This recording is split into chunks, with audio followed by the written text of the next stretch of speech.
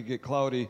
And I feel like I'm coming out of it and just feeling like the Lord is speaking to me again freshly, and I'm excited. But these next 2 weeks, we are going to be in 2 Chronicles. I'm going to share a little bit out of 2 Chronicles chapters 1 through 6, just give you an overview, and then going to really spend some time in chapter 7. And then next week, we're going to talk about, after Solomon in chapter 7, we're going to talk about some of the kings all the way to chapter 20. And we find out, and I don't know if you've done this, but I've gone through the Old Testament, and it was just curious to me. I would go through and I would read on what king did what in the eyes of the Lord. There's several kings that did good and right in the eyes of the Lord, but there's a lot of kings that did evil in the sight of the Lord. And I said to myself, well, what made them, were they evil when they first started? And what I can find, and I probably need to do more studying, but they didn't start out with evil intentions. They started out with serving the God of Abraham, Isaac, and Jacob, and the God of their forefathers.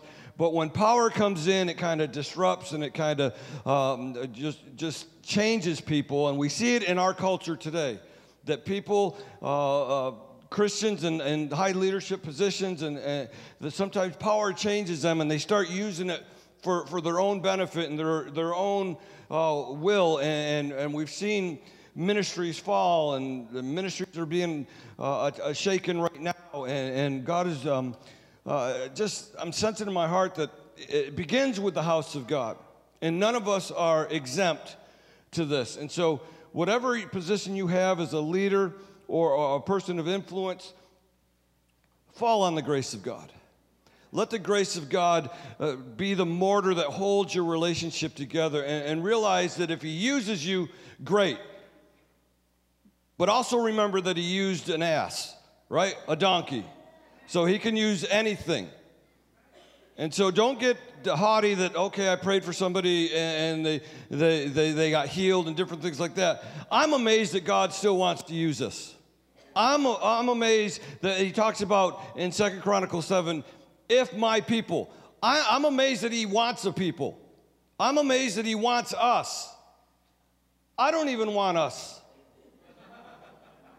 Do you want you sometimes? With the junk and the crud and the failures and the different things? He could do so much better without us. But he chooses not to. And if my people who are called by my name, boy, that's such an invitation, folks. And I'm just going to bring some background to that, and really, I know we're familiar with this verse, but I want to plug in some context around it, and also kind of take us on a journey where I think he has us going these next couple of weeks. Because I don't want to get ahead of myself. In April, this coming April will be my second year anniversary of being your pastor, being installed here as your pastor. And thank you. I appreciate that. And I've been here since January on staff, but I was installed in April. And we've gone through a lot. We've faced a lot. We've had a lot of wins. We've had a lot of sorrows. Some have left. Many have stayed. New people have come. And God is just being so good to us. Even in our failures and our shortcomings, He's just so good to us. And it's no mystery to me that, it is a mystery to me that he continually wants to use us. And I'm grateful and I'm humbled that he wants to use us. But now that he wants to use us, let's get on with it, amen? Let's be a part of it.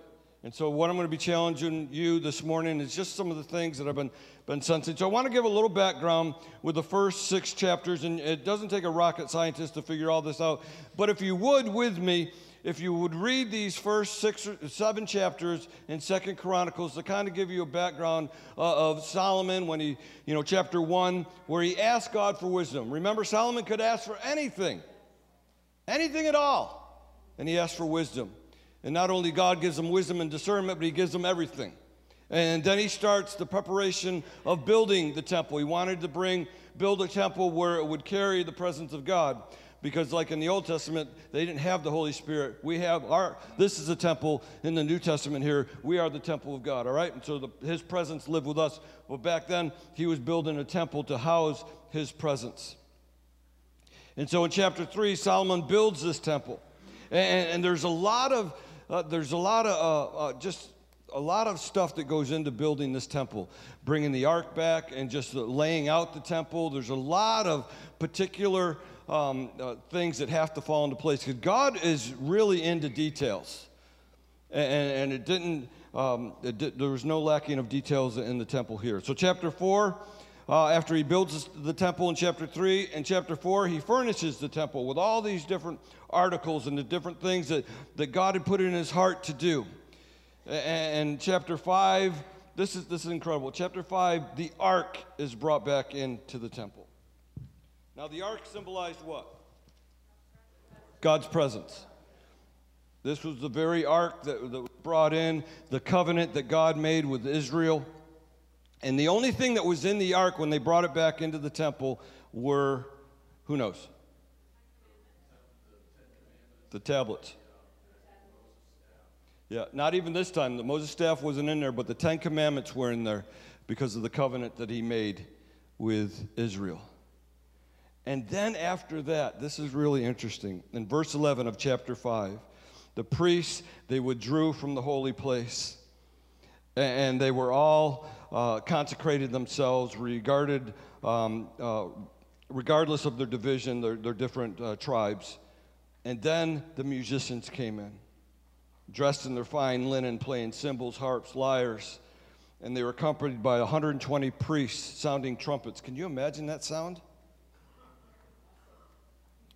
And then the singers joined them in unison. And with one voice, they gave praise and thanks to the Lord.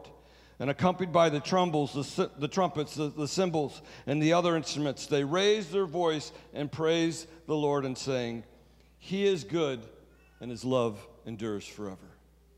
Can you imagine that sight? Can you imagine that worship time with 120 trumpets blasting?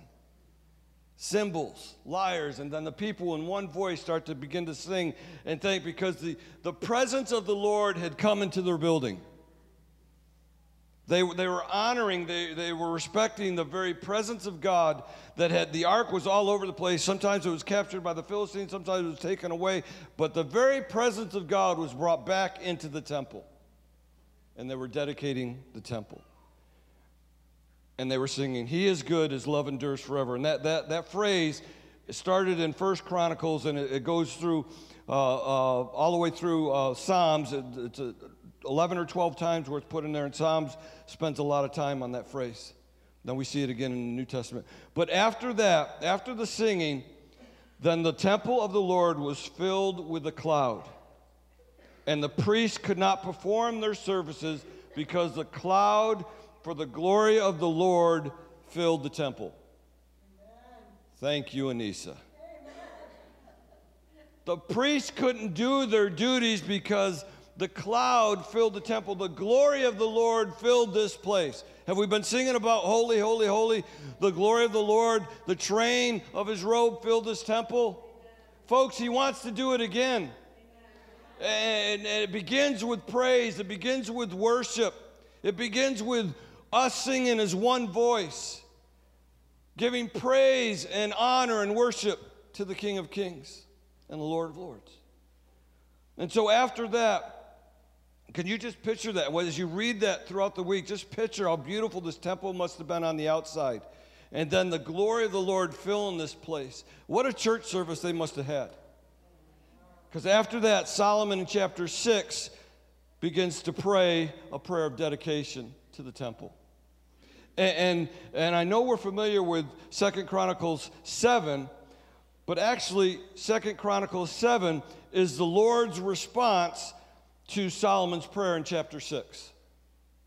Where Solomon goes through and he's dedicating the temple, and he's asking the Lord, if you're in heaven there and we do not keep your covenant, but if we come back to you, he keeps saying, if we fall, if we fail, if we come short, but if we turn back to you, will you take us back? That's basically what he's saying in this dedication.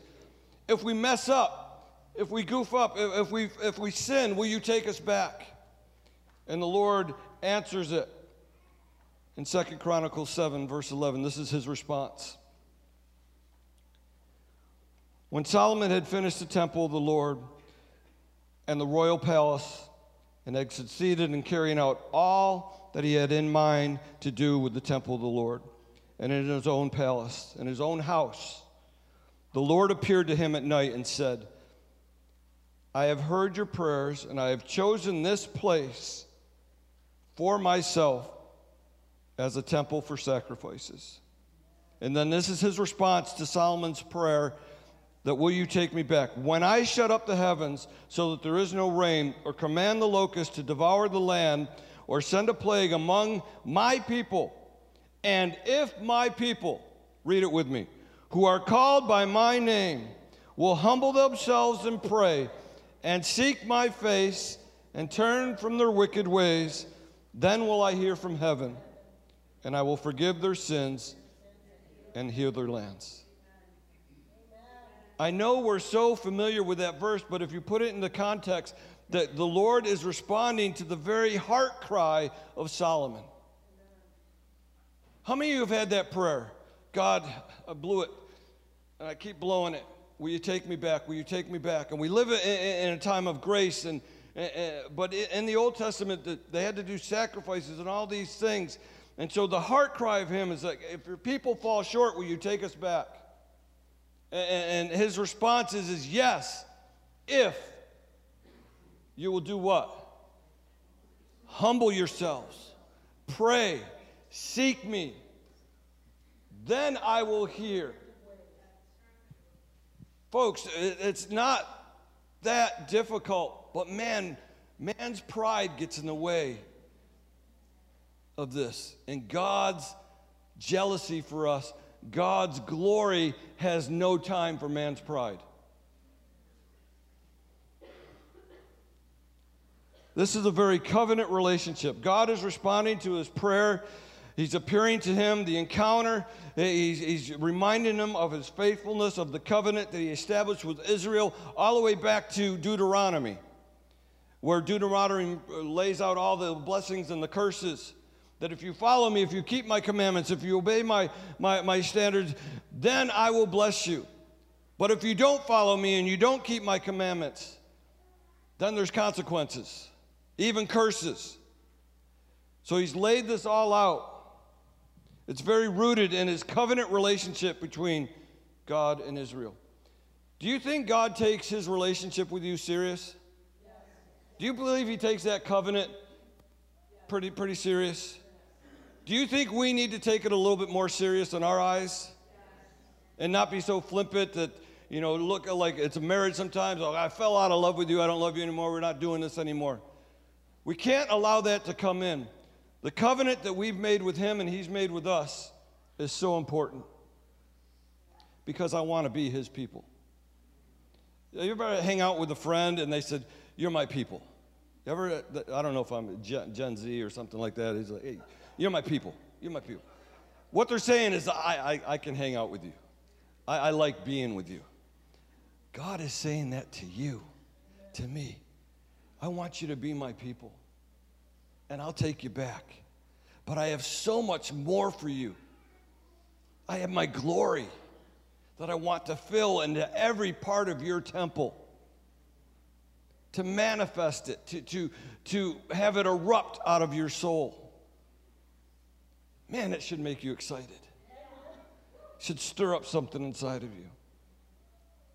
If my people are called by my name, it refers to the nation of Israel, and it was written for the people of Israel, but it pertains to us as well, and it still holds a valuable lesson to us. See, God outlines these conditions for restoration. Begins with humility. You add prayer into that, seeking his presence, and repentance. God-given repentance. A turning, a 180 from our wicked ways.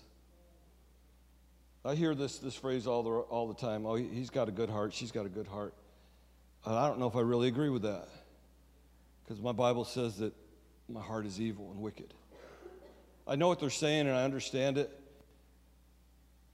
but we have to be so alert and aware that we need to get in God's presence and let His love and His mercy illuminate our heart to see if there's any wickedness in our heart.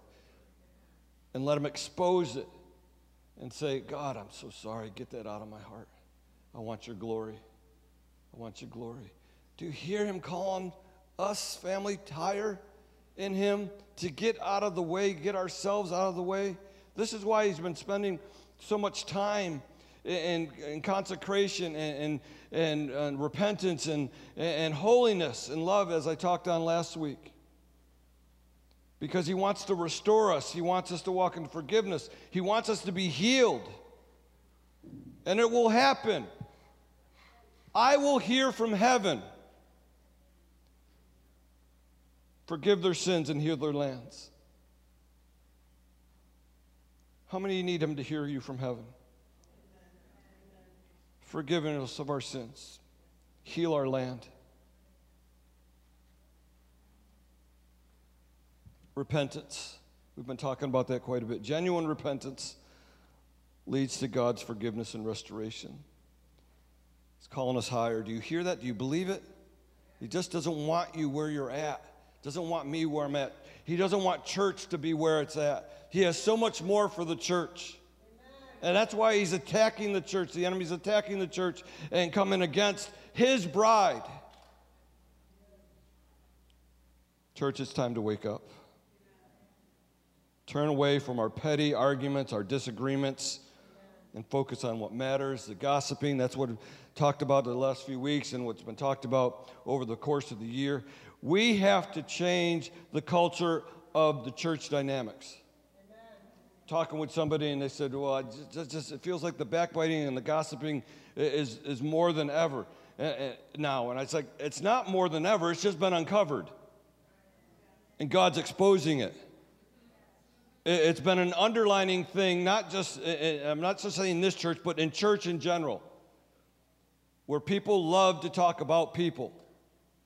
And we got to stop that. We got to cut it. Have you gone to that person? Come on, folks, we know better. Amen? Do we want to be different? Do we want His glory here? He is so pure, He's so holy, that He cannot He cannot come into a place that has sin and has undercurrents of Christian sins. These things that we say, well, you know, Lord, if you can just overlook this, my heart's in the right place. No, your heart isn't in the right place. Mine neither. If it's for my own motive, an ulterior motive other than seeing people saved and people healed and people touched by the glory of God, then your heart is wrong. Lord, can you just overlook this, just this once? No. He is so pure, so holy, that He cannot do that for our own good. But He says, if you get this out of your life and let my glory come and fill this place, you won't even be able to serve me. You won't even be able to do things because my glory is going to be so heavy on you. Wow. And then out of that, you'll walk out of church and people are going to say, what happened to you? I just been hit by the glory cloud. And I'm not getting all charismatic and Pentecostal. When God shows up, there's not going to be any explanation, was that God? And I don't want to be smelling like the world. I don't want to be looking like the world. I don't want people to come in here and leave the same way they came in. I don't want to leave the same way I came in. There's so much more for us to do. Church family. And then again, I read it earlier. I got ahead of myself, but 2 Chronicles 5, 13 and 14. The musicians, the trumpeters, they all sang in unison. They praised. They said, He is good, and His love endures forever. Found it 3 or 4 times in just 2 Chronicles alone that the worshipers did this. And the temple of the Lord was filled with the cloud. Can you imagine just in your own quiet time, just beginning to praise and worship, and you feel his presence just fill you? That happens when you spend time with the Lord. His glory comes, and everything else grows strangely dim in the light of his glory and love. Folks, we need to spend more time with him and less time at the gossip coffee hour. Boy, it got quiet.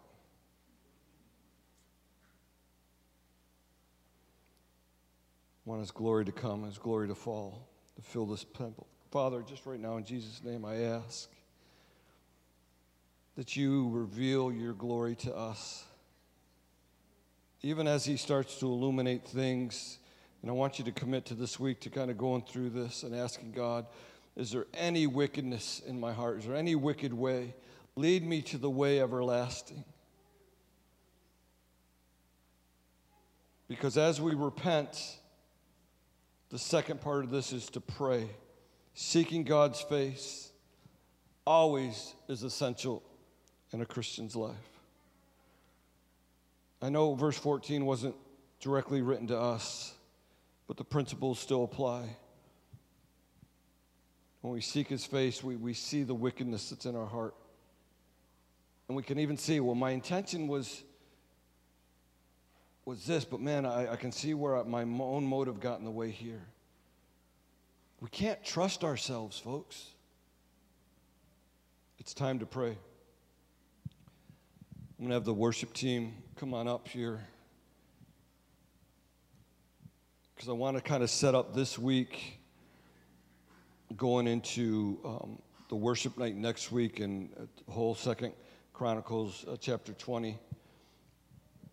And I appreciate my conversation with Todd Fowler, who kind of illuminated this whole thing with Jehoshaphat, because I was already in chapter 7, and we just got to talking about something different, bacon and things like that, and we were just talking about Jehoshaphat, and it's like, hey, this really triggers something. So I appreciate that, Todd. Lou Engle says this: we have taught a generation to feast and play, but the time demands that we fast and pray.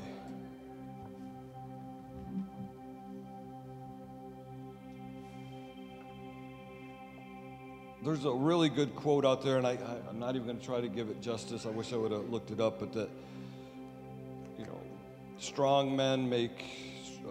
does anybody know what I'm talking about there?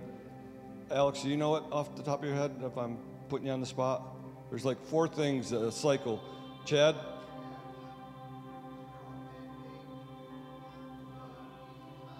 Strong men make easy times, yep.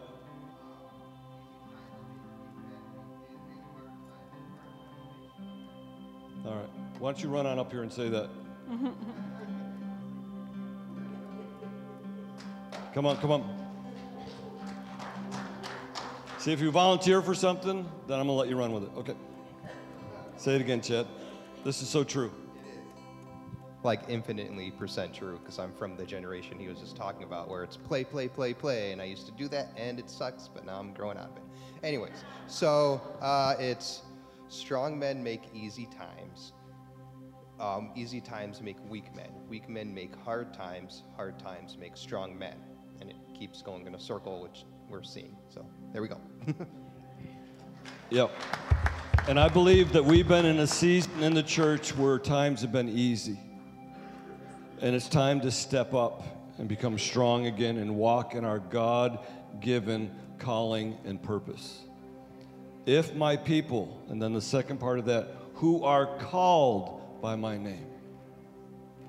Everybody in this church today, you have heard the call and you're responding to it. And as much as I love easy times and a good break here and there, I believe that I've been put here on earth for a purpose. To see the purposes of God fulfilled in my generation. To see people get saved by the hundreds and the thousands and come in right relationship with Jesus Christ.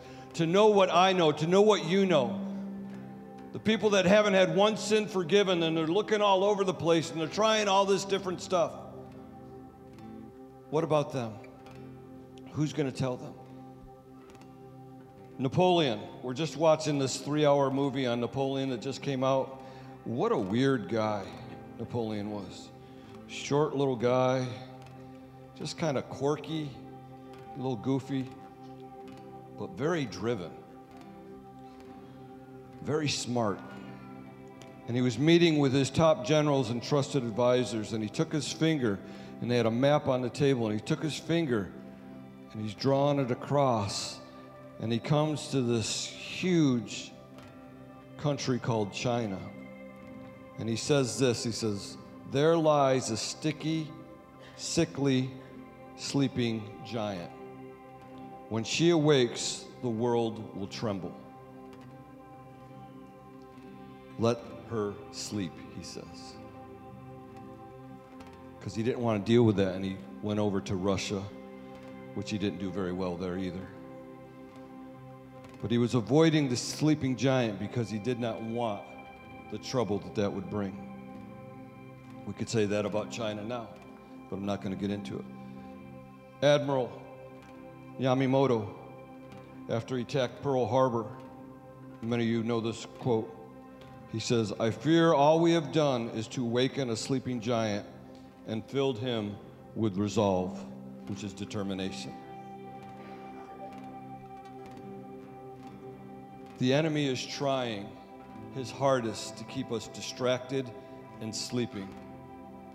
But church, he is calling us to awake now for such a time as this. Because the enemy knows that he will be destroyed. Todd Smith writes in his book, Unless We Pray. And Todd, did you give me that book too? Or did, Will did earlier in first service.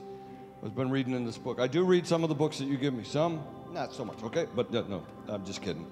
Unless We Pray, Todd Smith says, this is the enemy's plan as well. Let the church sleep, because if they discover the power of prayer, our dominance will be over.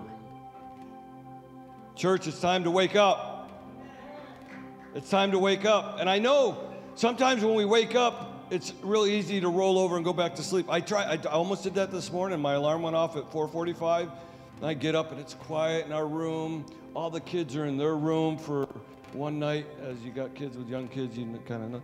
We had our own the room to ourselves, and Katie's over there and she's peacefully sleeping.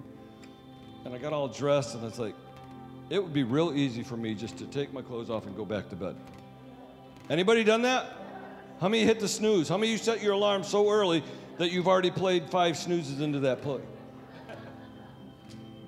2 snoozes. Okay, you're better. But we want to go back to sleep, even when we're woken up. But some of you, God is waking up and you can't go back to sleep. Amen? He's waking you up. He wants to speak to you. He wants to download something. That's what he did to Solomon. He woke him up and spoke to him. He appeared to him at night. So sometimes if you can't sleep, it's not the pizza you ate the night before. Maybe it's his spirit saying, I want your time. I can have your attention right now. Or will we roll over and go back to sleep? If my people. Todd Smith also in this book, Unless We Pray, compares the church to a volcano. And I'm going to take it just a little bit further. He talks about the 4 types of volcanoes. Extinct. This is one that's never going to erupt again. It's dead, and it has no lava supply. Not a problem. No worry. It's big, it's out there, but it's powerless. Number 2, there's a dormant one. They have lava deep down inside, but it hasn't erupted in a long time, but it's waiting for the perfect condition to erupt. Anybody old enough to remember Mount St. Helens in 1980? It was smoking, it was doing some things, it was burping a couple times, and people were like, it hasn't erupted in a while, but to their surprise, it did. And some people lost their lives. Number 3 is the active one. It has a history of erupting, and the likelihood of another eruption is probable, but it's alive and it has life. Church, I think that's what we are. We're active. It's erupted before. And the likelihood that it could happen again. But I just don't want to be active. I want to be a volcano that's erupting, and that's the fourth type. These come in various sizes and impact different moves of God, which like Kentucky there or Ashbury, where it takes over the whole nation. Then there's some that just take over a church or a community. They have different impacts. But I want to be one that just aren't, if it's calm and God wants to do that, and we have different visitations and habitations of His presence, and it's good, but I want more.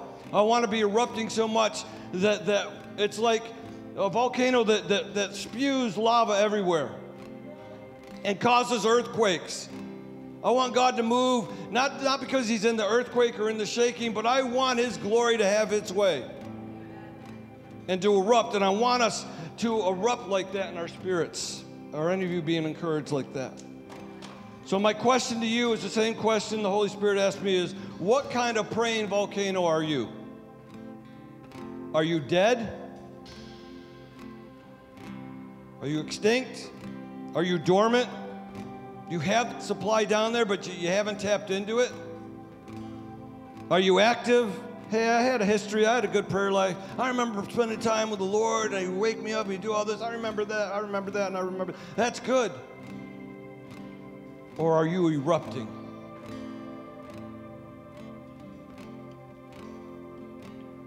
Holy Spirit, come. These 5 things I want you to take this week, and I want you to pray with me and the church together. Because what we're doing this week is we're preparing ourselves for next Sunday. There's a slide there, if you could put that up. We also have some copies of these, because I know the slide probably a little small there. Some copies out in the foyer there that you could grab to take with you. But church, I want us to join together on this. Don't get too far ahead of me, just kind of go with me on this. Number 1, ask God to forgive us from drifting from Him. Please wake us up, God. Wake up all of us. Ephesians 5:14. Wake up, sleeper. Rise from the dead, and Christ will shine on you. I want the enemy to, not just the enemy, I want all hell to be put on alert when you wake up. When your feet hit the ground, they're like, oh no, Anissa's up again. Oh no, Kevin's up again. And you begin praying, you begin seeking God. They were extinct. They weren't a problem before, but now they're tapping in to the power source. And something's happening to them. And now I got to worry about them, says the enemy. I want you to worry the enemy so much. I don't want what I had to go through in that season, and I feel like I'm coming out of it, and to what some of you have gone through, and what some of you have been going through so much. I want it to be worth it. I want to rejoice in this suffering that, hey, there's a purpose in this. There's a purifying that's come out of this. God wants to visit us, and He wants to inhabit us. Number 2, we pray for the leadership and all the church members. We pray for everybody. Who do we pray for? Everybody. Just the ones you like? Everybody. That we would grow increasingly dissatisfied with our current walk with God and cry out for more of Him. I want more. Psalm 63:1. You, God, are my God. Earnestly I seek you. I thirst for you. My whole being longs for you in a dry and parched land where there is no water. I would rather spend one day in your courts than 1,000 elsewhere. Number 3, God, reveal to us anything in our lives that offends, grieves, or quenches your spirit, and help us to be quick to repent. Guys, this is where we live. This is the bread and butter of what you think, what you act on, what you talk about, what you say when the filter's stuck. But how quick are we to repent and turn from that. Psalms 139, 23, 24. Search me, O God, know my heart. Test me and know my anxious thoughts, and see if there's any offensive way in me, and lead me to the way everlasting. He's got help in this. Number 4, as we seek your face, may your presence and glory increase in our services. Yes, Jesus. Amen? When you come in here, I'm trying to get some signs put up above our doors, awe and reverence for his presence. That when we walk in, if you need some sort of reminder, and I hope you do, but when you walk in here, we have awe and reverence for the presence of God. And whatever we bring, we can leave at the door knowing that we come in empty and he will fill us up. But if we come in with our oil and our sins and our attitudes and different things like that, it can't mix. And it takes the Holy Spirit to break that off of, and by the time that happens, the service is open. I want you to come in and I want you to receive everything he has for you from the get-go. Amen? Number 5, Jesus, baptize us with your Holy Spirit with fire. Matthew 3:11, John the Baptist says this, I baptize you with water for repentance, but after me comes one who is more powerful than I, whose sandals I am not worthy to carry. He will baptize you with the Holy Spirit and with fire. Come, Lord Jesus. So I want you to dive in and pray these things and any other things the Holy Spirit puts on you this week. Read these first 7 chapters. If you want to go a little bit further and get all the way up to chapter 20, feel free to do that. Because next week I'm going to be getting into that. We're going to talk on some of the kings and just all the war and the lack of peace that they had during their times. But what happened to King Jehoshaphat when this vast army came against him? How many feel like a vast army is coming against you? How many feel like as a church body, a vast army has come against us at times? And his response is what I'm going to challenge us, our response should be. He called in the worshipers. So we're gonna get into this word on Sunday, and then we're gonna worship, because we got a pretty good worship team. They sound as good as 120 blazing trumpets. They are going to lead us, but they aren't your cheerleader.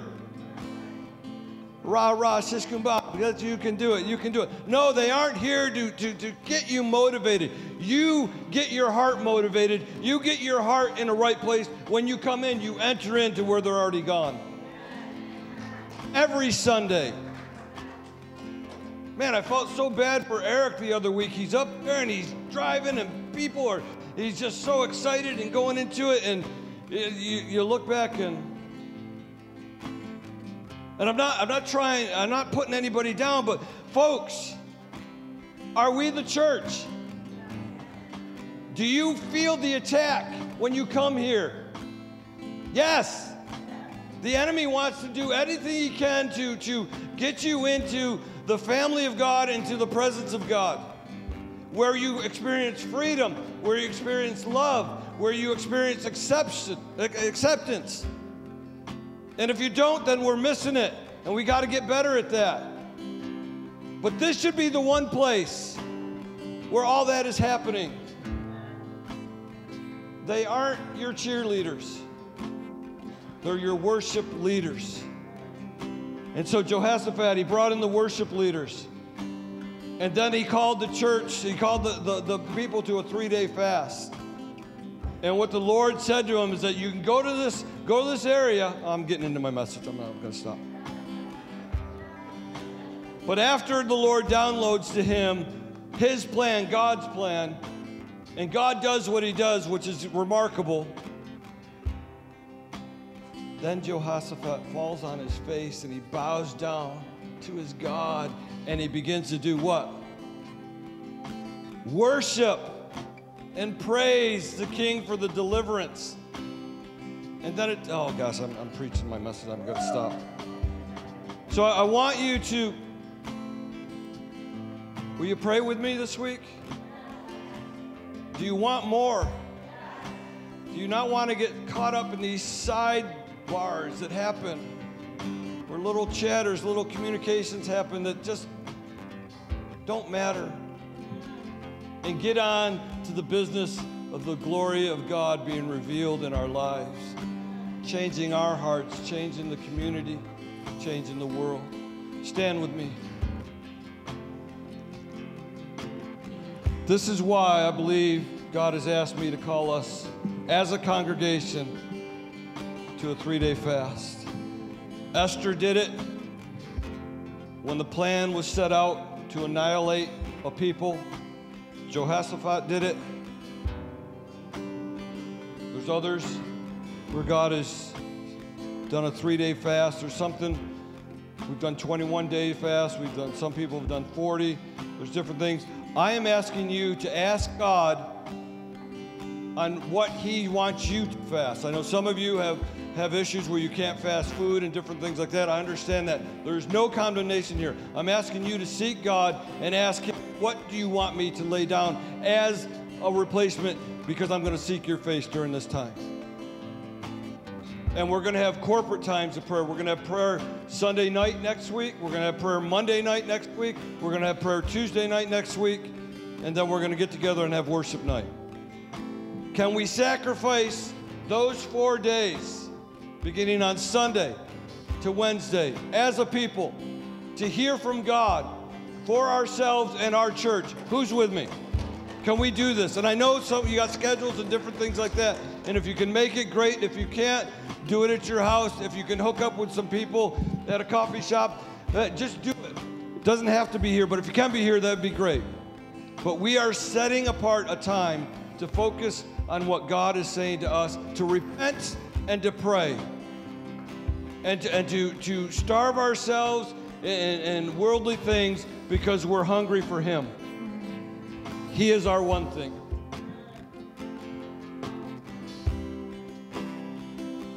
I'm asking Him to wake us up. I'm asking Him for the grace to reverse the church culture. I'm asking Him to unite us in purpose. I'm asking Him to heal our land.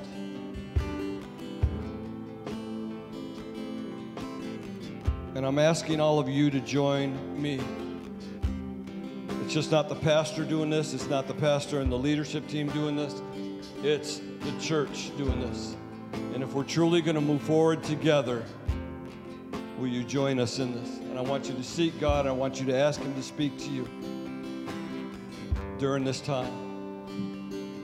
And most of all, Lord, will your glory come? So, Father, just put yourself in a place of just offering yourself to Him in a fresh way. Lord, I've been walking with you for a while. I've been walking with you a short time. Whatever your story, your journey is, if you feel Him putting His nudge on you that I have more for you, I want to fill you with my glory, will you just offer yourself to Him right now where you're at? If you want to come up front and make an altar, the Israelites did that in the Old Testament. They made altars that when God met them, encountered them, they made an altar for generations to see. When they come back and said, "What is that, Daddy?" they would begin to tell them of what God did and how He met them. So the altar is open. But folks, I'm just asking you from everything that I have in my heart, will you join me to seek God for this church, for our people, and see if there's any wickedness in our ways, how we can repent from them, how we can turn from the wickedness, walk in forgiveness, and see your glory come. You are our one thing. So take a moment if you need to just ask for forgiveness. Take a moment right now. We're going to have the communion tables open next week. That anytime during the service, if you need to come take communion, they're going to be open. They're going to be up here all week during the prayer times. That if you need to make yourself right or get yourself right, if you need to make yourself right with people, let's do it. Amen? Lord bless you as you go. As we sing this last song, make it a prayer. Then after that, you're free to leave and hang out in the foyer or come up here in the altar if you need prayer.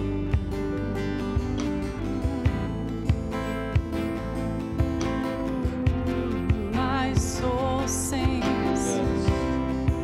My soul sings. My soul sings. My soul sings. How I love you. My soul sings. My soul sings. My soul sings. How I love you. My soul sings. My soul sings. My soul sings.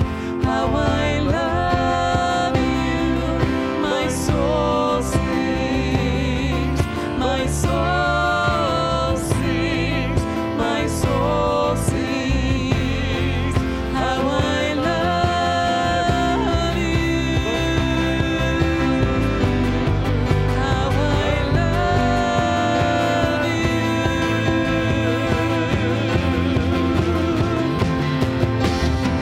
It's just a little while longer and I'll see you. It's just a little while longer and I'll know you. It's just a little while longer and I'll be together. It's just a little while longer and I'll see you. It's just a little while longer and I'll know you. It's just a little while longer and we'll be together. My soul sings. My soul sings. My soul sings.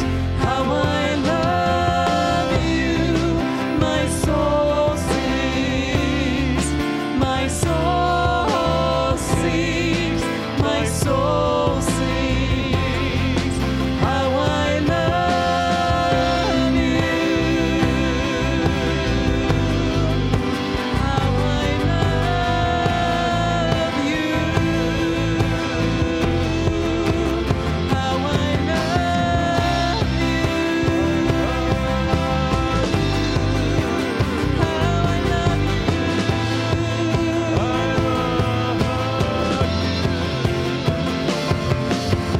All I want is just to know your heart, and would you keep me here until we're one? All I want is just to know your heart, and would you keep me here until we're one?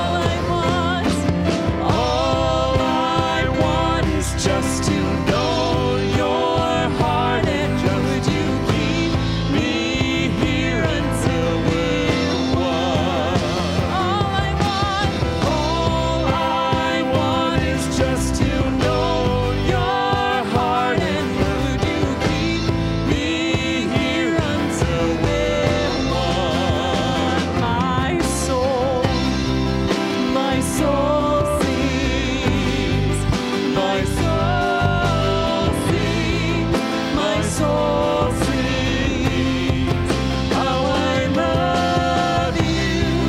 My soul sings. My soul sings. My soul sings. How I love you. How I love you. How I love you. It's just a little while longer and I'll see you. Just a little while longer and I'll know you. Just a little while longer and we'll be together. Just a little while longer and I'll see you. It's just a little while longer and I'll know you. It's just a little while longer and we'll be together. It's just a little while longer. It's just a little while longer and I'll see you. It's just a little while longer and I'll know you. Just a little while longer and I'll be together. It's just a little while longer and I'll see you. It's just a little while longer and I'll know you. Just a little while longer and I'll be together. My soul sings, my soul sings, my soul sings. How I love you, my soul sings, my soul sings, my soul sings. How I my soul sings, my soul sings, my soul sings. How I love you, my soul sings, my soul sings, my soul sings. How I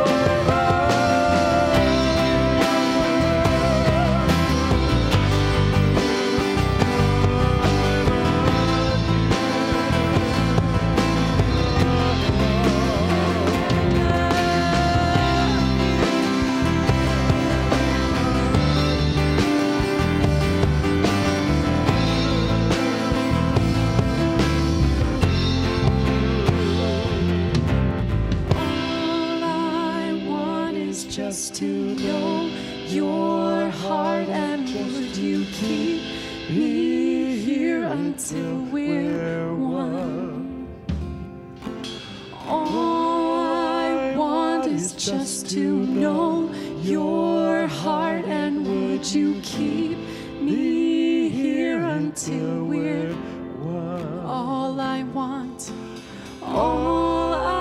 want is just to know your heart, and would you keep me here until we're one?